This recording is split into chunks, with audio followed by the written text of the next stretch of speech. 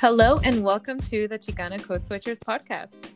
Your co-hosts are Ariana and Patricia. We are both Chicana scholar practitioners in higher education. Each episode, we discuss insights, tips, and resources for students and practitioners in higher education with a focus on social justice and pláticas. With that being said, let's start this episode. Hi, everyone. Welcome back to another Chicana Code Switchers episode. My name is Ariana, and I am one of your co-hosts. Hi, everyone. I'm Patricia. I am the second co-host of Chicana Code Switchers. And today we are excited to have It's the second day of February. Valentine's Day is coming up. We have 29 days, right? At this point, 27. And I also... And I also can't believe it's February already. It's felt like there was 2 months in January. I know on social media we always say we're ready for 2020, but I don't know. Every single month is just a struggle bus. Seriously. But Pati, can you share about what you've done in this past month? What's going on with you? So for me, since our last episode, I've been really trying to commit to not overextending myself. So far, so good. I've actually had to turn on a couple of projects and just make sure that, what can I realistically do each day? And then the next day I'm like, you know what, it's tomorrow's problem. And so part of it is keeping up with my passion planner. So this time around, my club got free passion planners for our club. So it's just so much better, the structure, just because of the amount of productivity I do have to finish, but it's my last semester of my master's program. And just trying to make sure that I drink enough water, I'm sleeping on time, enough hours, and eating on time is also very important. So I've been able to just schedule in my meal times, my exercising. I started my first swim class because I told myself by 2021 I'll learn how to swim. I do not know how to swim. So it's a little it's a process, and it's also something that I was very ¿cómo se dice? Me tenía vergüenza de not knowing how to swim. It's just a thing. And I've also invested on skincare products and routine. Later on, I'll tell you all about some really cool women of color that I follow about skincare products and just learning about your routine. There's a nighttime and a daytime one. I know it's a lot, but I've researched enough to know okay, now I know what I did wrong before. And also at work, I block off 30 minutes each time I have a work block. So I have enough time to walk around, refill my water bottle, finish some reports, notes, and just get a breather because it's just too much having back-to-back meetings like I did last semester. And it's made a huge difference because now when I'm in my appointments, I'm actually more present with my students, and I'm able to experience a lot of not just breakthroughs for myself of knowing my own advising style has changed because now as I'm meeting with students on probation and new transfers, I am meeting with them because my own physical, mental, psychological needs are being met. I'm able to be present and also not project my tiredness, not project my impatientness, not project other things. And so I find it's so much easier to be personable and also to meet that student where they're at and find out and give them more grace and letting them make mistakes, because that's pretty tough when all of us are stressed and pulled thin. And I've been actually giving each of them Passion Planner free printables, a school to-do list, and it breaks down each class, just the format in general has helped students understand the responsibilities and know how to communicate with faculty. So that's a big reason why I find a lot of students don't get good grades. It's because they don't know how to understand the syllabus expectations and that each professor is very different. I mean, there's a lot of things going on in each classes and in their own lives. But also a lot of them don't know that they can ask for extensions, that they can ask for more time. They can go to office hours to get feedback. Those are things that they have never been socialized to do and understand that they don't have to try to make it work. I'm like, you're sinking and swimming at the same time. Allow yourself some time to just adjust to the change. So some really cool things at work.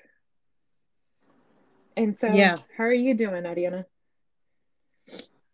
Yeah, I mean, it's like you said, it's January feels like it's been 2 months too long.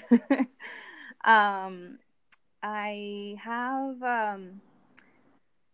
I mean, it's been like running because ever since I went to Puerto Rico for, the San Sebastián, las calles de San Sebastián, las fiestas, feel like I'm just trying to catch up with work, catch up with the emails that I feel like I send one back. I mean, I respond to the emails and I get 5 back. So it's constantly trying to keep up with that demand, and also trying to have that work-life balance, trying to go to events, trying to meet up with cool people like who ground me. I also had one of my friends visiting me last week. And that was really refreshing to reconnect with her and show her around where I live, and show her the campus. And so I feel like it's been busy, but also I'm excited for what's to come, like new beginnings. Each day is a new beginning. And I can't wait to hear back from doctoral programs. I still haven't heard back. But then again, I feel like I'm kind of becoming my students who are also waiting to hear back from graduate school programs, and they're like, is this normal to wait this long? And I'm like, yeah, I'm all reassuring them, but I'm also wondering the same thing.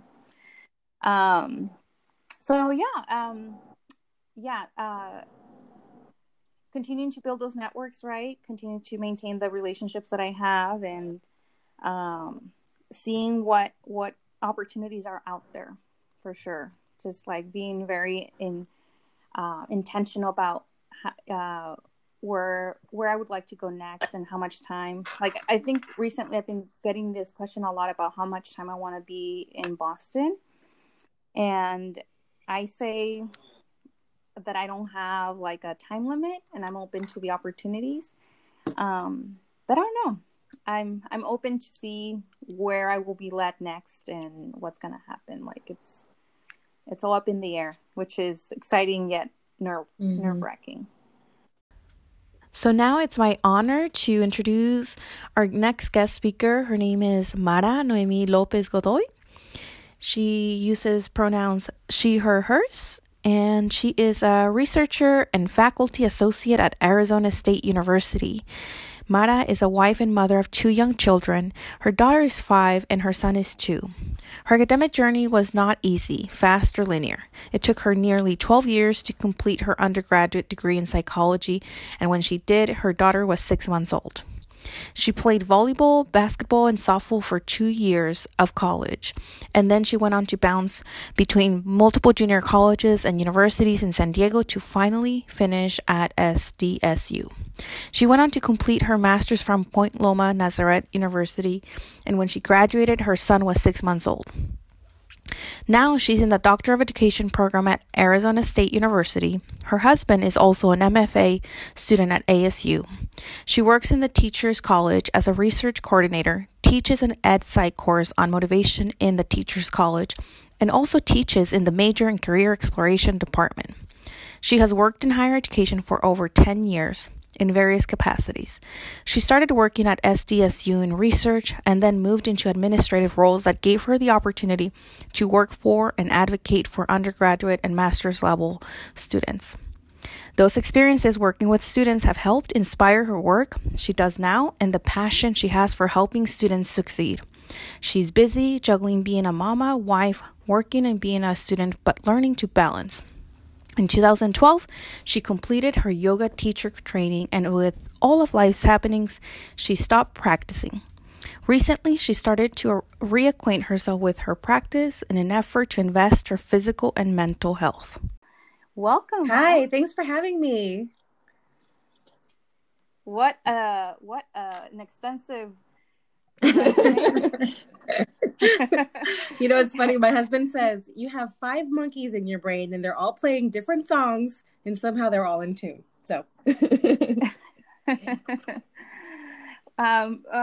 welcome, Maya. How can you share with our audience how we got connected? So we got connected through the famous and amazing Doctora Lorena Marquez of Doctora Hood, Lorena Rising, of the famous and now countrywide Dinner con Doctoras. I saw, I've been in Arizona now for about 1.5 years. My family moved here from San Diego in 2018. When we moved here, we jumped right into our responsibilities at ASU as students and me as an employee there. And I just felt like I was really interested in finding a sisterhood, having left so many of my sisters in San Diego. And on Instagram, I just kept seeing this hashtag Dinner con Doctoras everywhere. And I had to chase it down to the source. And the source was Lorena. Kind of the cool thing about social media is that you can just kind of reach out to someone you don't know at all. And it's kind of a shot in the dark as to whether or not they're going to be cool or not. Lorena has been a sister from the jump. Nervous, I reached out to her. I asked her how to just do this. Like, can I host a dinner here in Arizona? I'd been here like not that long. And I did, and she helped me in that process, and I've just been picking her brain ever since. So I connected with Lorena, and then not too long afterwards, she was a guest on your podcast, and then that's how I got connected with you guys, you ladies. Yeah, that's right. Which is interesting because when we started connecting, you were talking to us about, I mean, if all our listeners who have been following us for a while, if they refer back to season 2, episode 3, Doctora Lorena actually refers you in that episode and talks about this platform that you were starting to create. So this platform is Academic Mujeres. So could you tell us what is Academic Mujeres and what sparked for you to even create this platform? So yeah, when Lorena was on your podcast, it was just a thought, right? I had been to this Dinner con Doctoras. I hosted it and we had such a great turnout. There was like 30 something plus women there. Some of them most of us didn't know each other. I knew nobody, that for sure. I knew nobody. But as I walked around the room, and we had like a room in the back of the restaurant that was like isolated. It was already decorated with like sarapes everywhere. It was a vibe. And I would hear, women who had already received their doctorates recently or years. Or like, I wish I would have had a sisterhood like this when I was in my program, or I wish I would have seen more representation when I was in my program. And even some of the women that were pursuing their degrees now are like, I have no one in my program that looks like me, that talks like me, that we can share experiences with. And it was like, I got home that night and I'm like, it was in me. It was in me. Those voices were in me, and because I could relate to all of them. And I thought, well, if I can host a Dinner con Doctoras and hear all these things, but I don't do anything afterwards, I just felt like the burden was on my shoulders to move beyond this. I connected with Lorena. She said she had the same feeling, but she's been working with Doctora Hood for a while, and the Dinner con Doctoras has taken on a life of its own now, right? And it's been impacting women, mujeres in academia across the country for way over 1 year now.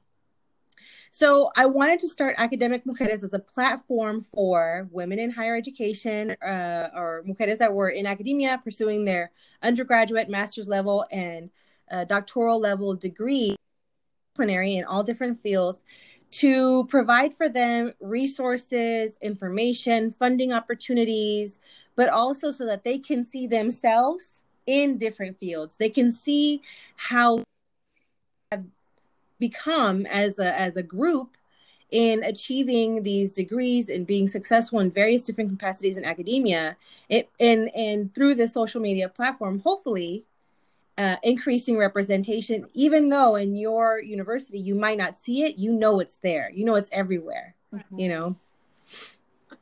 Yeah, and Yeah, part of it that's very is true. talking about some of these challenges, because in a lot of these dinners we're talking, there's like these dialogues about these challenges that we're all experiencing in different steps of the way within our pipeline or within Mm-hmm. our experience in higher education. So, could you speak on like when did you decide to pursue a doctorate degree? Knowing your story, Mm-hmm. how did that come to be?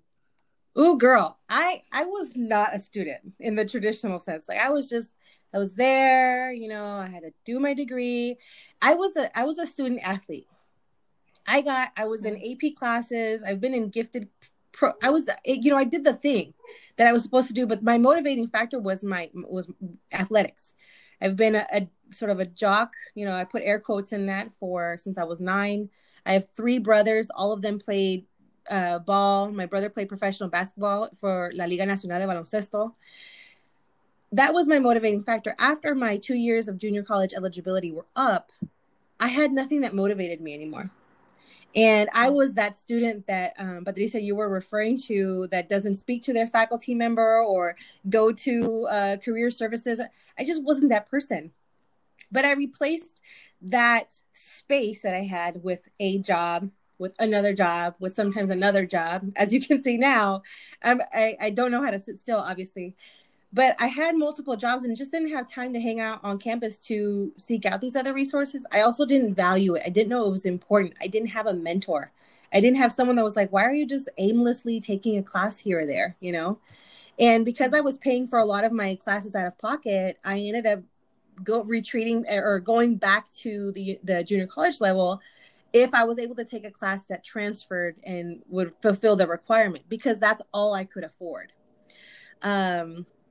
At the time. And when I started working in research in late or early 2008, I believe, yeah, 2008, there was a PI there that was like, Mara, you have to finish. Like, what do I have to do to support you? How can we get this done? And I'm like, why do you care? You know, he's like, because I see you. I see your potential. And it was the first time that anyone felt like, I felt like I had a mentor at that time.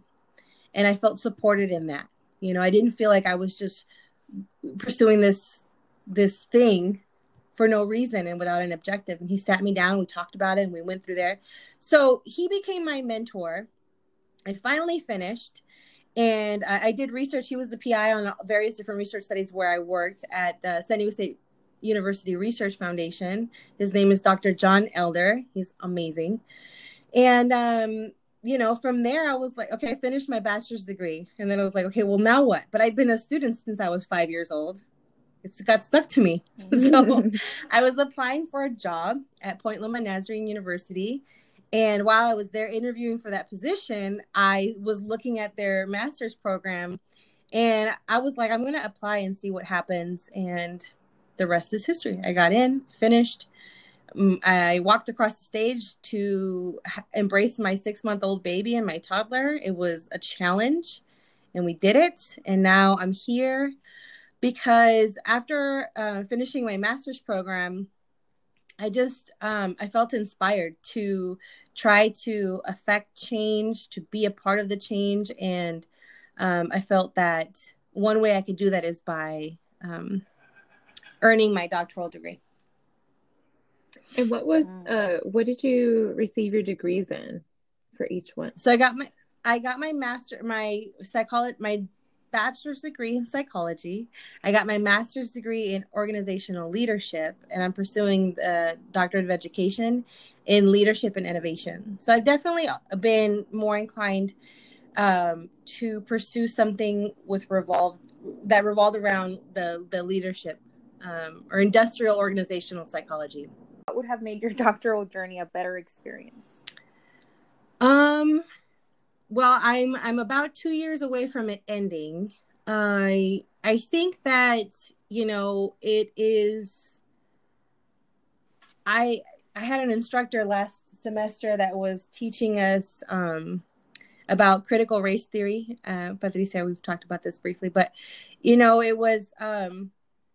She couldn't relate to the actual experience, the actual lived experience of these societal issues that we were discussing. And I think that the representation in my program is not really high. It's not a very diverse program. My doctoral journey might be made better by having a more diverse faculty, but I know that that's an issue across the country. So while I do think that it could be made better, I want to be a part of that improvement,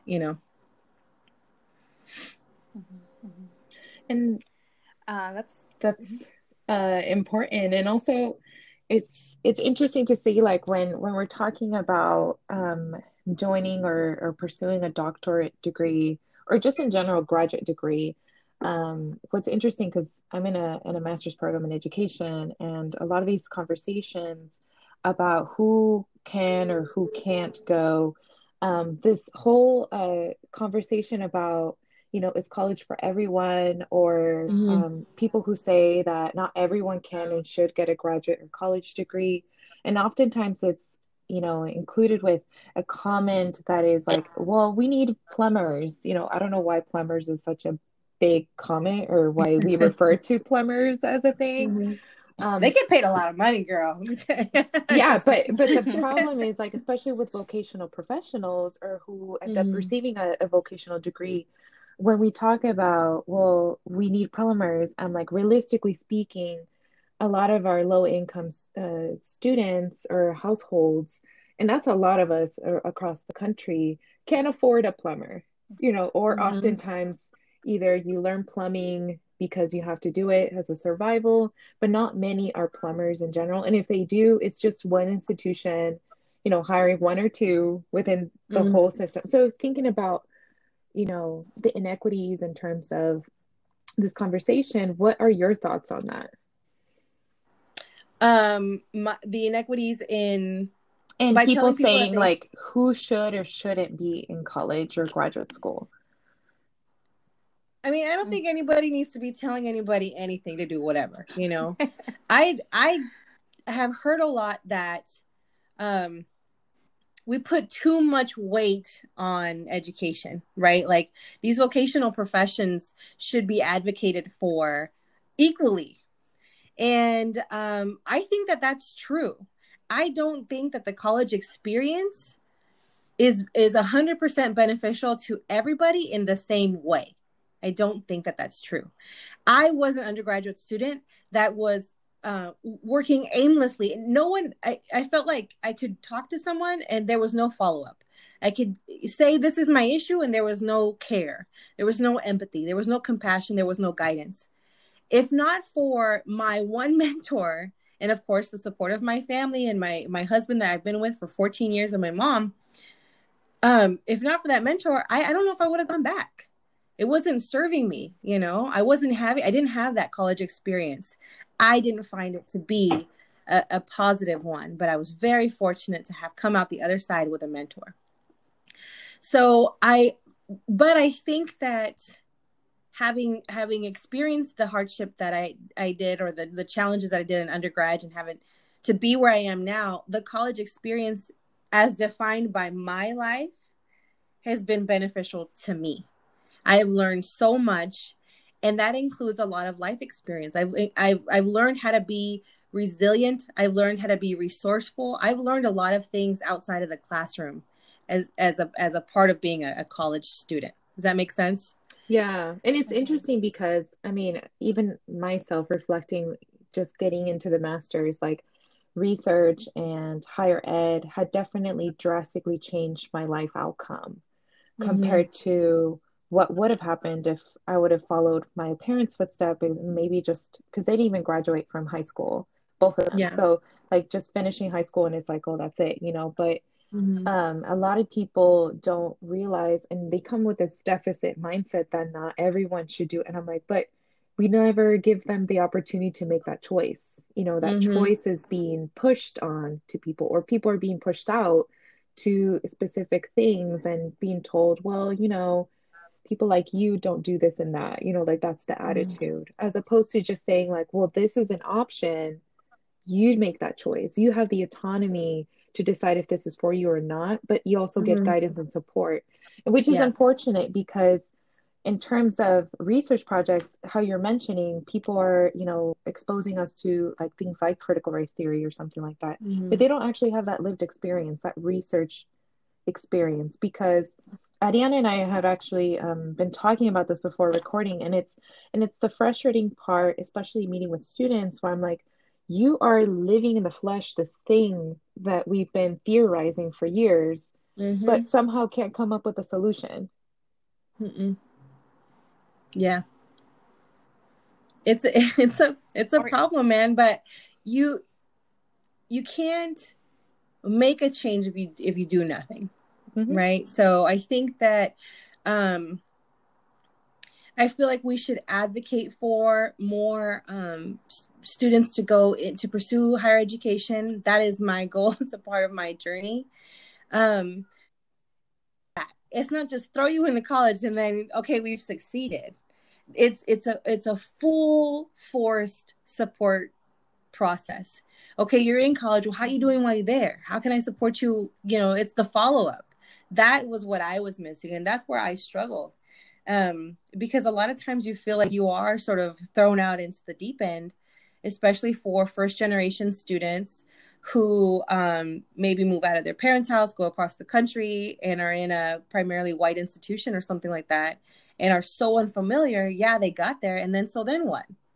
You know, where's the support network? Where's the guidance there? And so I think that it is a multi-dimensional thought and process, to be honest with you. And it's for us as educational leaders to try to believe in our system better, you know, like personally, I think that even, I mean, Ariana and I have been talking about like just the process of going to higher ed. It's very white. It's very white centric. And even in terms of the pedagogy and like the way that people are taught or engaged in academia. But I could think that if it was transformed and changed in the way that we use higher ed, or, you know, the way that people experience higher ed, I think it'd be very transformational. It's just unfortunate that when it changes, not if, when, right? Yeah. Totally right. And the fact that we are not using more intrusive advising, we're not using holistic advising, like, and that's why I'm saying, like, the way that I'm working and the way that I'm even changing the way I'm working, I'm allowing space for me to actually call every student and be like, I haven't seen you. Where can I help you? Can I answer some questions? And 9 out of 10, a lot of more students are willing to actually go see you in your office if you just give them that call. Because they're making all these decisions by themselves without realizing that there's probably a better way, or a way with more support. Patricia, do you want to talk about the next topic? So we're switching over to our other topic about gatekeepers and challenges and being taken seriously.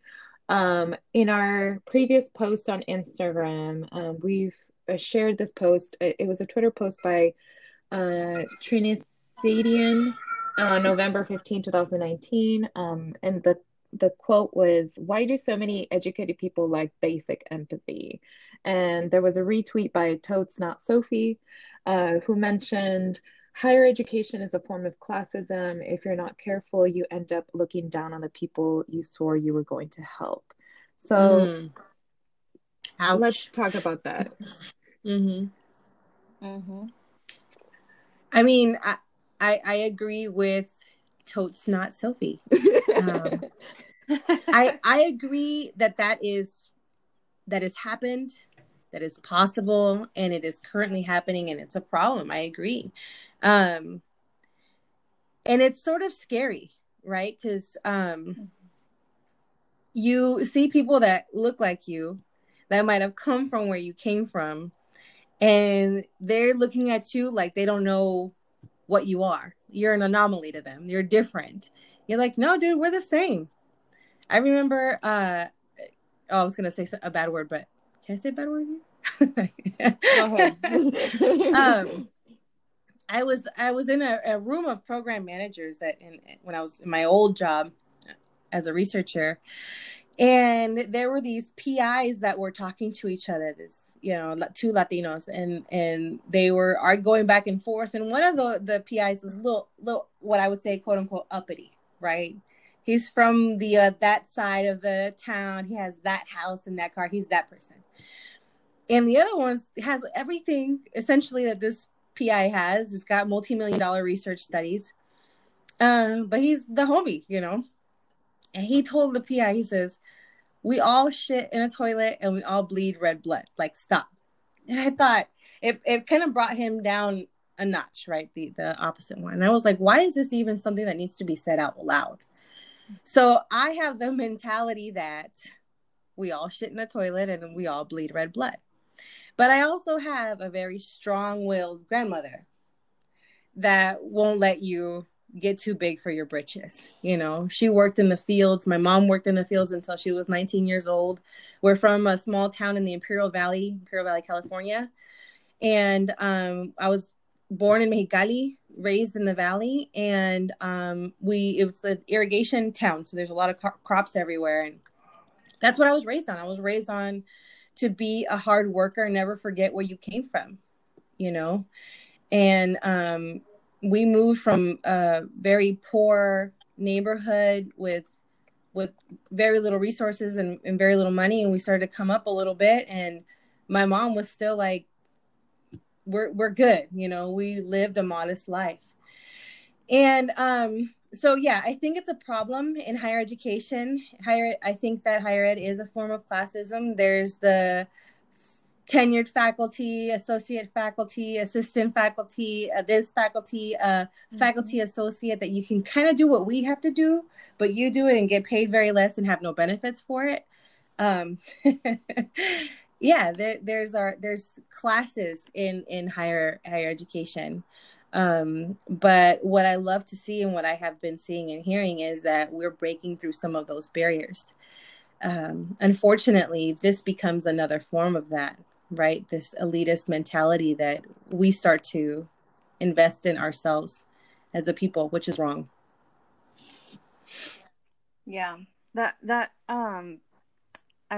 brings me or reminds me of a conversation that I had with one of my former advisors, where when I was looking at research, graduate school programs, doctoral programs, I said, but I can't find POC faculty in these programs that I want to work with. And he reminded me, he's like, just because they're brown doesn't mean they're down. And I was like, hey. They say skin folk ain't your kin folk. Someone told me that a long time ago. I was like, girl. Audre Lorde with the teachings. Yeah. And it really was true, because I was looking for that diversity, right? I was telling Patricia, isn't it like 0.02% of Latinos who pursue or graduate with doctoral degrees?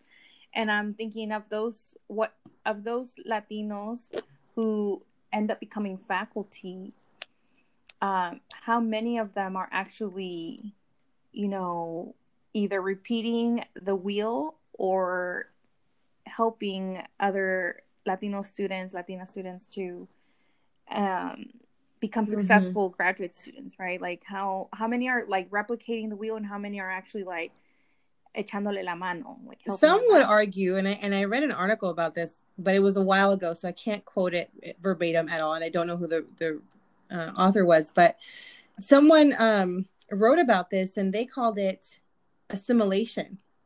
They are assimilating to their environment. They are becoming they become a product of their environment, right? And that's problematic too, because like, how do you get ahead of that? How do you build awareness for that? But while it might take some time, I think that by increasing representation, that problem starts to lessen, right? Because we become a part of the mass that is graduating with higher degrees, that is infiltrating the faculty system, you know. But it takes a while, you know, and it should not. Yeah, go ahead. And what I was going to say was, it shouldn't deter us from continuing to move forward. Right. Yeah. And it also takes a bit of reflection from all of us. I think a lot of it is we're trying to supposedly get ahead. Supposedly we want to help, we have all these missions of we should have more Latinxes with doctoral degrees, but when you actually have that Latinx student right across from you who are saying, I want to pursue a doctoral degree, a graduate degree, or finish my undergrad, like, how do we respond to that? Do we eventually just look at all of the things that they have against them and we're like, oh, you're too much work, because that's a lot of the attitude is like, oh, pues tú no la vas a hacer, like, and it's just like, well, if they had everything, the huge support, I mean, just working with the students I work with, I'm just like, if we had that same energy in higher ed, how we do with, the presidential, the people who are getting the presidential scholarships, the full rides, like if we had that same kind of energy to these students who actually are needed the most, I think we would have better results. And we start thinking about them as like, that is the kind of support that we need to match in order for them to even think that is possible. Right. I agree. And unfortunately, we have a lot of people gatekeeping and saying, well, I don't want that Latinx student. Like we got a lot of tias out here, kind of like what Sandra Cisneros is doing, where she's like, you know what? See, if you're that like bocona, if you're that person who's challenging these people in these old paradigms, like that's where you get a lot of, backlash with these students. I think it's really fascinating. When I was a senator for student government in the CSU system, it was really interesting to see like student government across the 23 campuses say, we need more people active in student government. And then when they had the student activists, they're like, but not that. And then they would push them out. And I'm like, didn't you want participation? And then when we tell you where the issue is, you dismiss us, then do you really want us here then in that point? Yeah. I think that also is a problem in our society is no one likes a quote unquote loudmouth. No one likes people who rock the boat. We just like to live a comfy, cushy life. That's comforting. That's like a warm blanket on you, someone who rips that blanket off and was like, do you know where this blanket was made? It's like, no one likes that person. It's a tough pill to swallow, right? To be that person. And it takes a strong person in mind and in morality to stand up and be like, I'm not okay with this. That's not the way this is gonna go, right? And that person's not gonna be most valuable personality, maybe.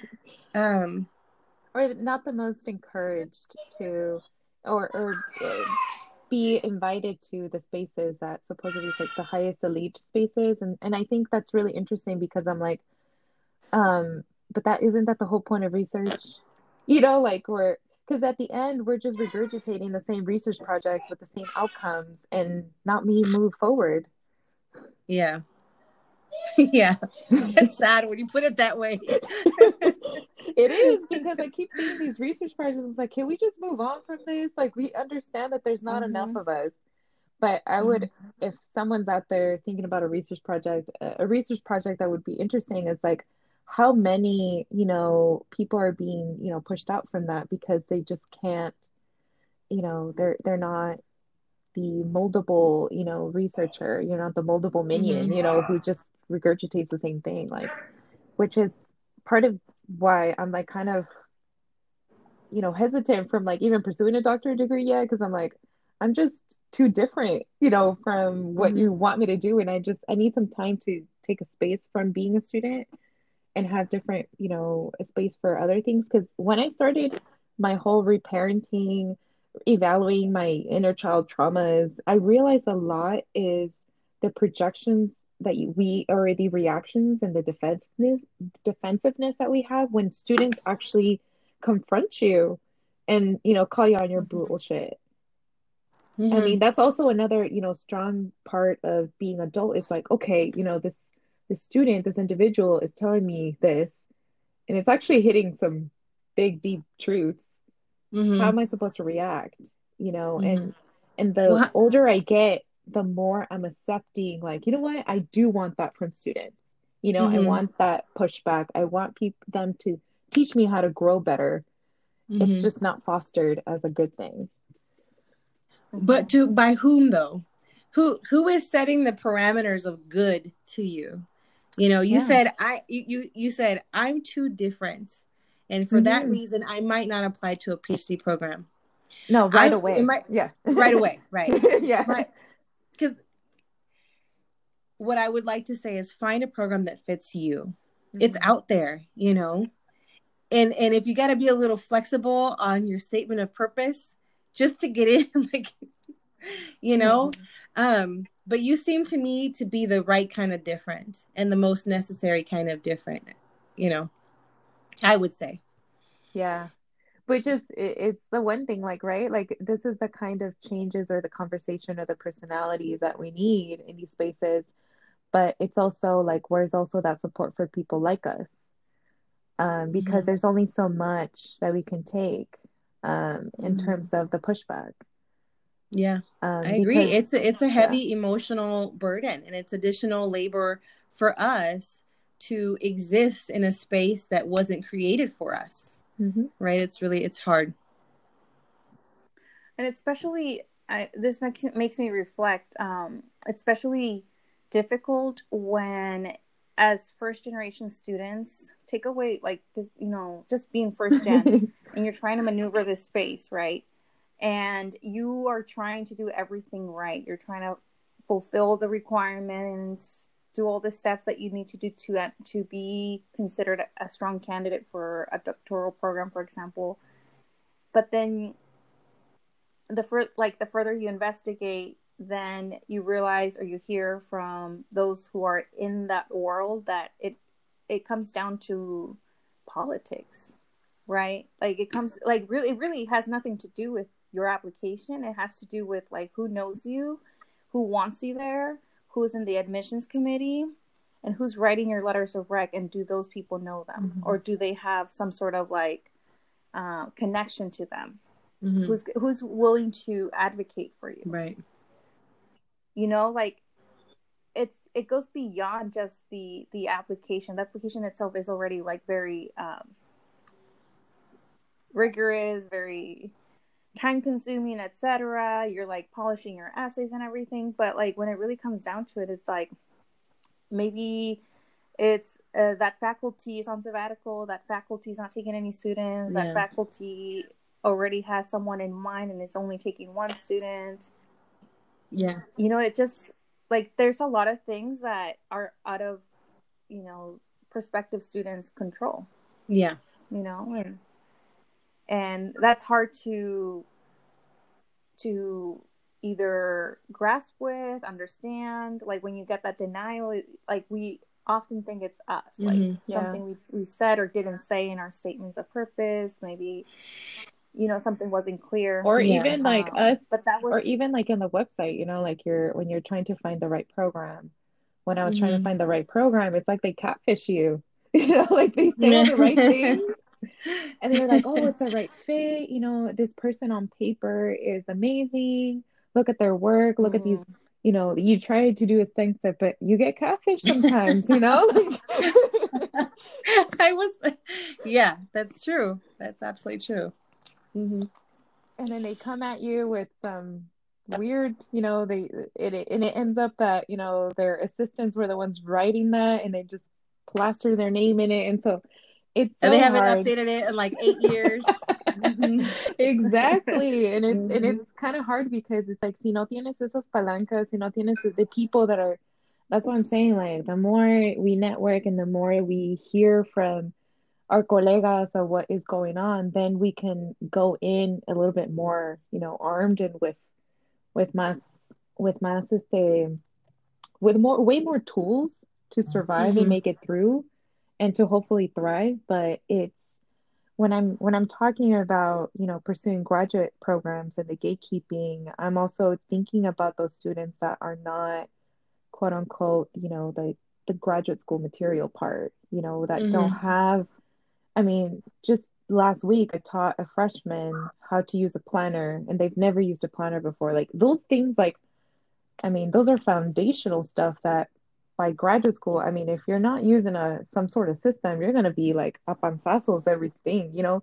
It's like Mm-hmm. how can we make you the most successful with the less stress and the less anything, when there's like so much hidden curriculum, and especially at the doctoral level, it's just a whole other universe.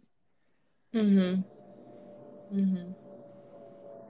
Would you say, Mara, that you've had any experiences with faculty or staff being gatekeepers of opportunities? Yes, actually, recently, I would say, I was working in one department, and I won't say in case so my old colleagues that I do love in that department are listening or will listen, but I was in a different department than I am now. Very happy in a great department with a lot of support, working with a PI that's just amazing. She's a ride or die. But anyways, at a different department, I was working as a program manager, and I worked 30 hours a week. I never worked on Thursdays since I'd been at that study, working on that program. So, but I knew I wanted to get some experience in teaching. So, but I had no like traditional teaching in the classroom experience. I facilitated workshops and done these like presentations. So I worked with students, but not in the classroom. So I reached out to a director of department, and this last summer, I was like working with her, interning with her, reading with her, talking with her. I told her that I wanted to teach. We interviewed, we went back and forth. She hired me. It was awesome. So I was going to start teaching 2 classes on Thursday. Remember, I don't work on Thursday for this other program. I told my boss, the director of that small program, and he was like, yeah, that sounds great. That's perfect. And I said, I need a letter of recommendation. He's like, you write it. I'll put my name on it. I said, okay, fine. I did that. These are weeks and weeks and weeks past. I said, hey, I got the job. He's like, okay, that's cool. Whatever. Didn't care. It came time for him to sign my supplemental pay form. The way they work in the university, they're like, oh, well, you're going to get additional pay. Your current supervisor or your immediate supervisor needs to approve it. He's like, nah. I was like, what do you mean? I said, we've now, like, we're 6 weeks into this, like, we've been talking about it. He's like, I just don't think that you can do that. I don't think that you're capable of teaching 2 classes, because how can you, as a wife and a mother and a student and my employee, teach 2 classes on your day off? I was like, are you like, what? First of all, a ti que te importa? You know, I don't work for you on Thursday. You're not my, you're not my handler or whatever it is. And I said, in addition, you have been in this process, and so all, yeah, sure, indifferent and one year out the other. But what hit me to the core was like, I don't think that you can do it because you're a wife, because you're a mother. And then, it wasn't, those are the first 2 things he said, not because I think that it would be too heavy a workload or how do you plan on doing that, is I don't think you can do it. I'm not going to sign this. And I said, okay, you don't sign it. Go ahead. If you feel uncomfortable signing it, don't. I'll just go to the director of the school, AKA his boss, and ask her to sign it. Because when she started working at the school where I was, that department, I had met with her. I told her everything about my plans and what I was doing moving forward. And she's a PhD mom as well. She's like, I'm not going to do it, but go ahead, girl. And when I told him I was going to get her to sign it, he was like, no, nos vamos a meter en problemas. I was like, yo no me voy a meter en problemas. I'm not going to get into trouble. You don't feel comfortable, sign it. You do what you got to do. I'm going to do what I got to do. 2 hours later, this man sent this. I would be happy to provide my support for this, and then sign the supplemental pay form. But only, in my opinion, because I threatened to go above his head to his boss. But not because he knew it was wrong. So I would consider that to be, in some instances, gatekeeping, because he was trying to prevent me from experiencing this new opportunity, to be spiteful, because he thought he was the know-it-all. He knew everything, right? And because for some reason he thought that being a wife and a mother, I was incapable of being successful in this position. And that was a challenging experience for me, because you were saying, Patricia, is that no one likes the person with a loud mouth. You know, no one likes the person that ruffles feathers. But it has been my experience that closed mouths don't get fed. And no one's going to advocate for you the way you advocate for yourself, you know? Mm-hmm. And I could not allow for, albeit it was nerve-wracking. It was scary. People think it's just easy to speak up, and it's not. Especially when you're speaking up to a man with a quote-unquote big presence, tenured, right? Director. That shit's not easy. And so yeah. It takes like a whole like brain work for you to know how to like not only address the situation and also for you to say the right things in order for you to get what you need to get done. Like the fact that you knew, hey, well, I'll just go to the person up, you know, like, and I'll just keep going up until I find someone out there. And girl, at the end of the day, you got to do what you got to do. And however it sits well with you. So in my mind, I thought, I'm going to have this conversation and I'm going to say everything in the office way, I would say it, not in the girl that used to be called La Smiley when I was in 8th grade. You know, not the girl that grew up in that neighborhood, but someone that has been sort of trained as a professional staff. I thought, I'm going to say what I got to say, and I'm going to say everything without a regret, right? I'm going to be articulate. I'm going to express my point, but I'm not going to back down, you know? And I think that's what he was anticipating, that I would be like, okay, sure, right? It wasn't until sometime after that I found out that there were two other female program managers that were in that position before me that had left because of him. And that's another bigger issue probably for another podcast, is this sort of male dominating experience. And he, you know, like we were talking about, you know, he's Latino. He actually was born where I was born. We're sort of from the same place, but he's sort of moved beyond that, and the power has infected his thought process in a lot of ways.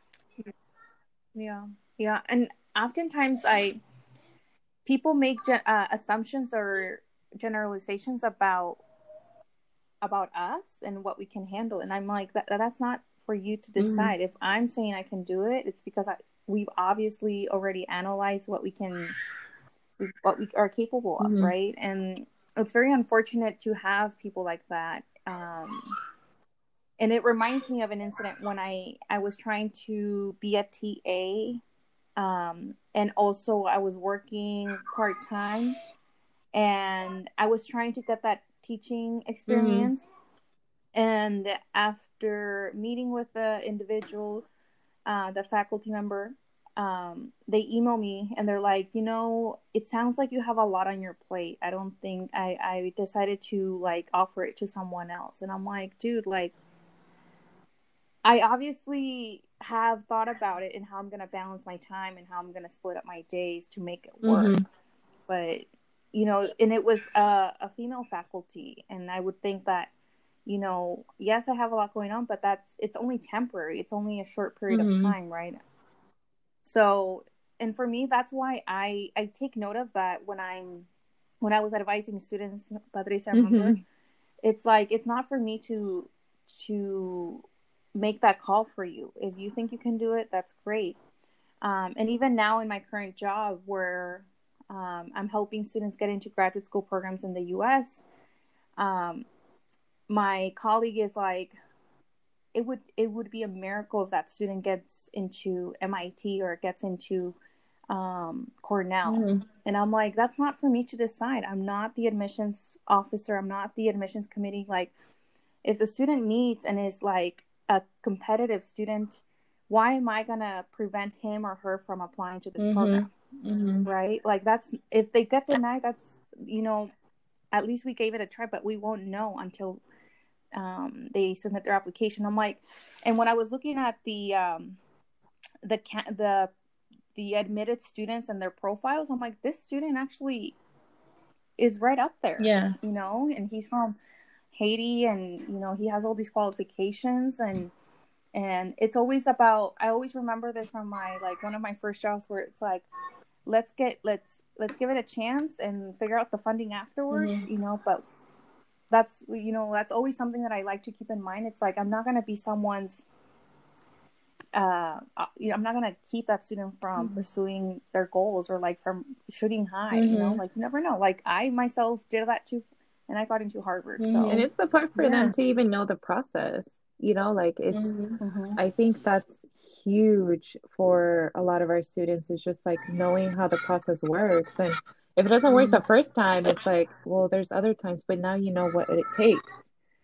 And even like, I'm pretty sure, like, if I were to advise myself, I would have been like, girl, you're doing too much, you know, but I had to do too much, you know, like, because I had a lot to catch up to if I wanted to be in these spaces and learn. And then part of it was like, you just never know what kind of opportunities would happen if I didn't do all of the stuff that I had done. Exactly.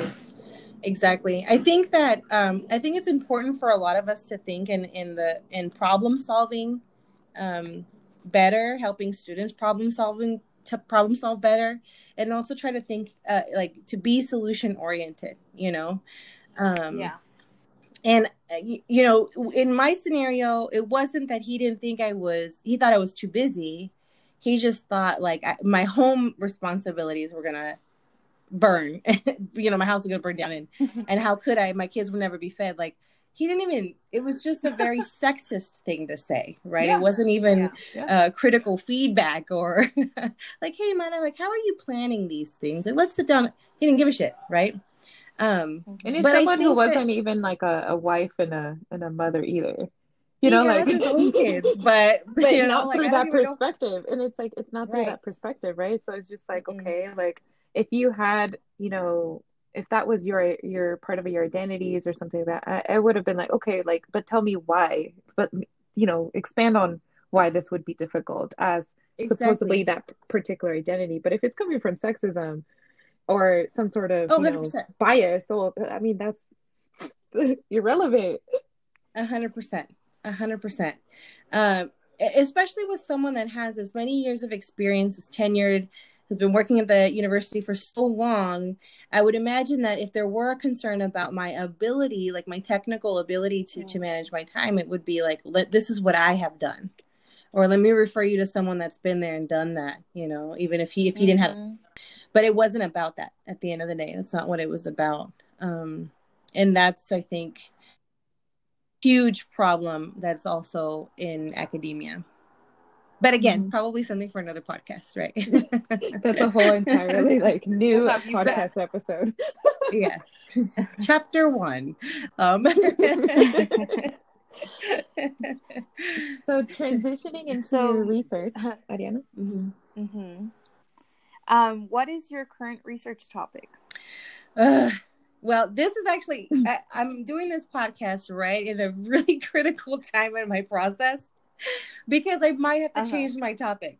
Let me just say it was very traumatic news that I received on Monday, that I might potentially not be able to use the year's worth of research that I've already collected, the data I've already collected and analyzed and written the first draft of chapter 1, 2, and 3 on. So I'm sort of coming out of that. What I'm starting to realize now is that I have a lot of information with like methodology information. I got a lot of theories. I have a lot of information, and I have a lot of practice doing some research.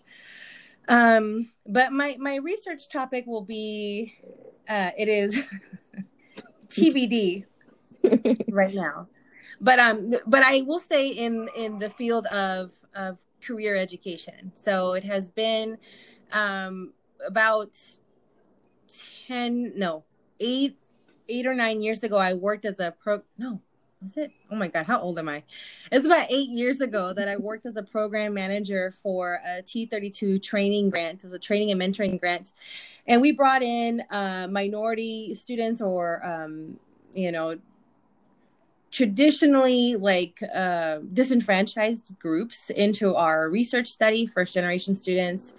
And I had undergraduate level, master's level students, and I was training them on research methods, research ethics, but also career development, resume, like the hard skills, resume, interviewing, cover letter, but also like how do you present yourself? How do you, and I realized how deficient a lot of the students were in having a good, strong resume. And then was like, well, who's teaching them to do that? Some students get that integrated into their curriculum. The career-oriented majors like engineering, marketing, business, they have even internships that are integrated into their curriculum to prepare them for positive occupational outcomes. But a lot of students that are in the liberal arts or in the social sciences, they don't have that integrated into their curriculum. So they have to be resourceful and know to go to career services or know to work a little extra and be savvy enough to go out there. But the research shows that only about 10% of students go to career services. So it's a service that exists for them to go into classrooms, for them to have fairs, and for students to be in that space with them. But students have to go out of their way. Now, as an undergraduate student, I worked 2, sometimes 3 jobs. I didn't have time to go to career services. And if I did have time, I wouldn't know what to say. At the time I was, like I said, aimless, and I was a little insecure. Like, how do I talk to faculty? What if I say something dumb? I don't know how to really approach this issue. I don't know how important it is. But I'll tell you that I spent thousands and thousands of my own money to fulfill my undergraduate degree. And I learned how to write my resume and my cover letter on Google. Right. And so if the goal of the university is to prepare you for the workforce, is to educate you on, societal issues and to make you a stronger intellectual member of society and, member of the economic world, how are we not preparing all of our students equally? How are some students getting more career or better, stronger career education than others? And so my research topic will be revolving around building career decision-making self-efficacy in liberal arts, Latina disenfranchised students, and exploring career education, social cognitive career theory. That's amazing. I mean, it's leading you down a different path, but definitely still holding the essence of what your original research wanted it to be. Yeah. I think right now the challenge is finding the demographic, finding the sample population that I need, and ensuring that my access to that demographic is consistent and long enough for me to be able to create an intervention that's sustainable. But I will continue to stay in the realm of career education. It just will look different than what I thought. Yeah, and it's really interesting that you're focusing on liberal arts, or like the ones that, social science, arts and humanities, which typically, I mean, the reason why I never went to career services was particularly because they didn't know how to work with a student like me in terms of because I had different degrees and different approach. Like, and I'm like, oh, I want to do, graduate school. A lot of the people prepared to work with your resume don't know how to do that. Yeah. And so they're graduate students themselves, Yeah. For our undergrad, they barely had a career development center. And for the most part, they didn't know how to write things like culturally competent, intrusive advising for, underrepresented students, none of that stuff. So it was like my research mentors were the ones helping me with my resume in terms of that, which is unfortunate because you're just like, isn't that the whole point? Is that they're going to prepare you for this. Right. Exactly. And then the graduate level, the same thing, like how do you work with fields or professions that aren't very like easy to, put together? And even the samples that they have, like, it's really interesting. The samples that they have, because career services has like, oh, here's the sample. And I'm like, oh, I can't relate to anything that you're talking about because it's not really jobs that I would pursue. Right. Or there's no category for me. But there's also so much that goes on before you get even to the resume point, or arguably there's the decision-making process. Like, how do you decide to go into this field? How do you decide to, reach out to someone randomly and introduce yourself so that you can learn with them. Like, these are all sort of the softer skills necessary, the stuff that kind of goes on behind the scenes that prepares you for, career acquisition. And a lot of that stuff isn't taught. Even rejection, like dealing with rejection sometimes can be just so defeating for some people. But it's a natural part of the process. It is the process, right? You apply for a job, you don't get that job. That's going to happen. I've never met anyone in my life that has gotten every single job that they've applied for, because rejection is a part of the process, but we don't talk about that often. So sometimes when you're a younger student and you're just like, I need this job. I need it. It's like, my life depends on it. I'll be so good at this job. You don't get that job. And it sends you in this tailspin of self-deprecating thoughts, and the world is going to end. It's so heavy because I think we're led to believe that if you want something and you have all the requirements, you should get it. That's point blank and period. And that's not always the case. So I think that we also need to teach and learn that it's okay to not get all of, not get that job. There's another one around the corner, or, learn to be resilient and resourceful and allow it to feel it, be in it, and then keep going.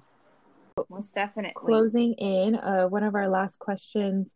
What resources would you recommend for students who are beginning to either start their research project, graduate school, college, their professional life in general? Any last bit of advice that you would recommend? Okay, I am the person who has an app for that. Okay, that is me. I am the app. I am for that. 2 apps that I would recommend. Well, 3 apps actually. Google Docs is life. I have Google Docs on everything, on my iPad, on my Mac, on my phone. If I need to share the document, upload an assignment, edit, if I have a thought that I'm like, oh, I should add that to my paper, or I should put a little footnote here to go back to that later, Google Docs is easily accessible. So I use Google Docs all the time, and then we'll submit, Word, print, whatever. So Google Docs is everything. Grammarly, have you used Grammarly? I know that sounds super basic, but it has saved me in a lot of ways. And I don't think a lot of people know about it.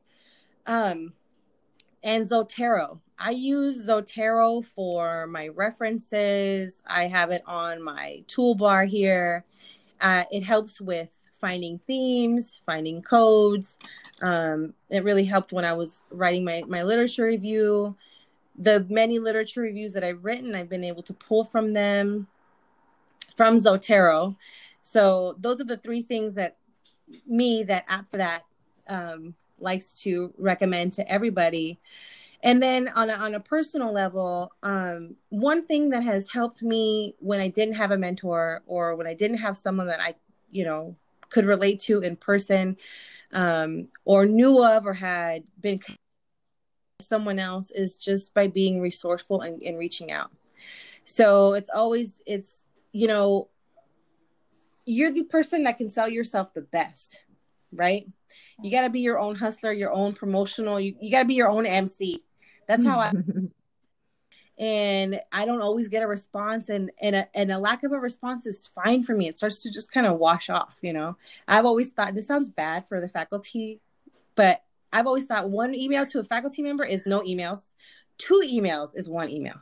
Just assume that it doesn't always happen that they respond right away. Keep being, follow up, be resourceful, reach out, present yourself well and with confidence, and find your way. If the path doesn't exist, create it, as best as you're able.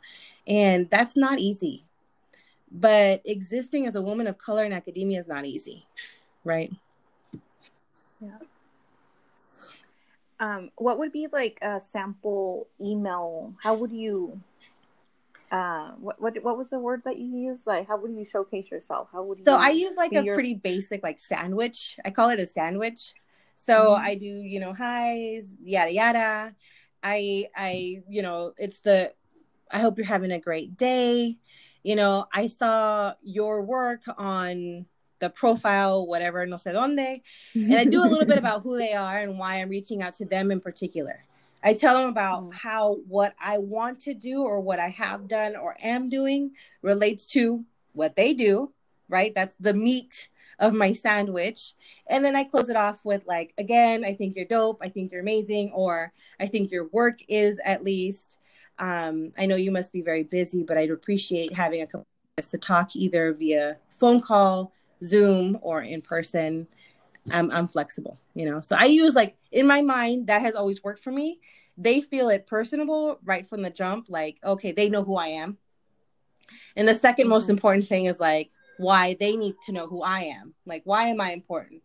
You know, why do they need to know me? And then just close it off with some generic wrap up. Mm-hmm. Awesome. Thank you for sharing that. Yeah. So any other questions for any of us? Any last bit? I just want to say thank you to Patricia, Ariana. You guys are doing the work. You are working hard, advocating for your students, being successful in your spaces, and finding ways to share resources and spread information for those that are navigating the choppy waters of academia as women of color, as people of color.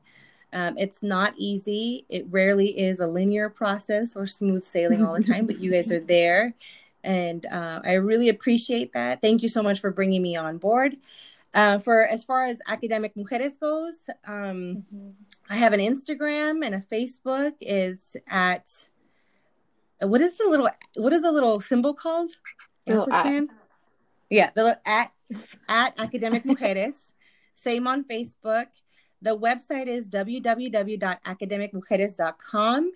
On there, I will be featuring more and more profiles of mujeres that are doing the work, academic mujeres, at the doctoral level, at the master's level, pretty soon at the bachelor's level. Every level is valued and seen.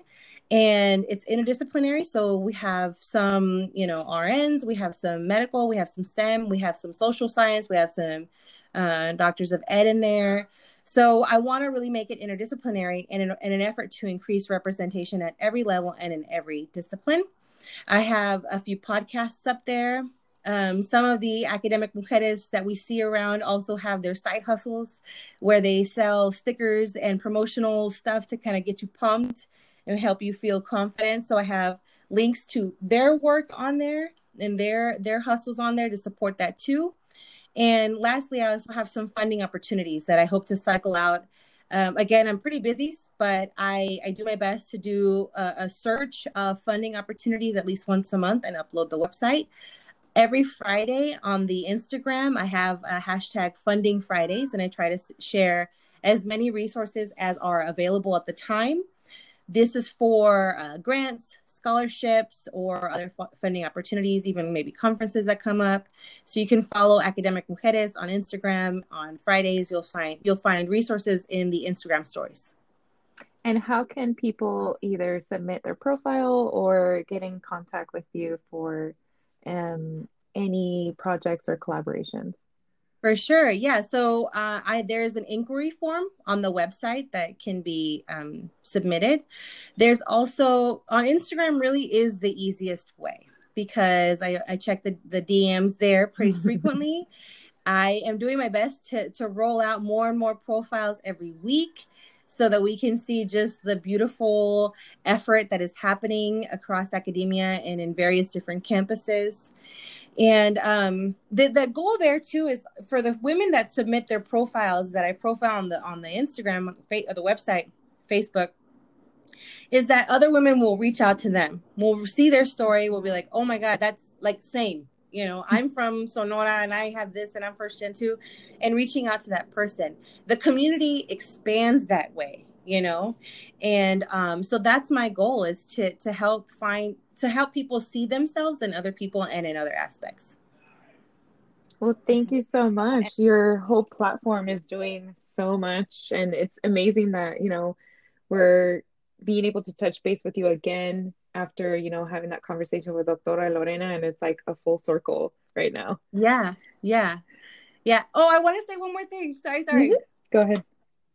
I just want to say that to be on the lookout that we will be having an sort of a web-based conference, like a mentorship conference in the early summer. We're thinking maybe end of May, early June, once everyone's sort of done with their spring semester. wherein mentees will be able to connect with a select few mentors and kind of do a Q&A with them, talk to them via Zoom. It'll be a video conference, and for like a set time period, and ask them some critical questions and try to get their direct feedback on their academic progress, their process, their position. And the mentors have already been selected, but I won't say because I want you to tune in and wait. But yeah, so that'll be happening. It'll be a web-based mentorship or femtorship conference in the early summer. I was about to ask. I was like, could you tell us who it is? Yeah. And I was like, oh, okay. It's a secret. TBD. Or no, TBA. Yeah, TBA. Yeah. And if anything, we will be working in different projects later on. And it's so exciting to see, hopefully using our podcast platform to also like record different conferences. I would invite other people to do the same thing, like every single, conversation like this helps so many people, because each one of us has like our own little key gems and tips that can be so helpful for different people. I agree. Yeah. Now we're going to do a POC business shout out. At Huaraches, Fatima Gutierrez, a Latina estudiante and immigrant, who sells handmade artisanal footwear and accessories. Fair trade, slow fashion, and with purpose. Your purchase helps generate jobs for many Latin American families, from the producer of raw materials to the one who sells them, technicians, engineers, operators, and artisans. Also on Friday, February 28th and Saturday, February 29th, Chicana Code Switchers will be attending the Harvard Graduate School of Education's Alumni of Color Conference, which is a convening of alumni, students, practitioners, artists, and scholars, both from the Harvard Graduate School of Education and across the nation, in order to share best practices and cutting-edge research on strengthening the policies, practices, and competencies of diversity, equity, and inclusion that pertain to people of color in educational spaces.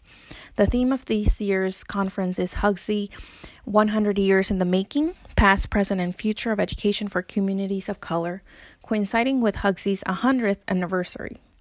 AOCC 2020 will offer a unique opportunity to unite past and present with the mission of inspiring and transforming the future of education.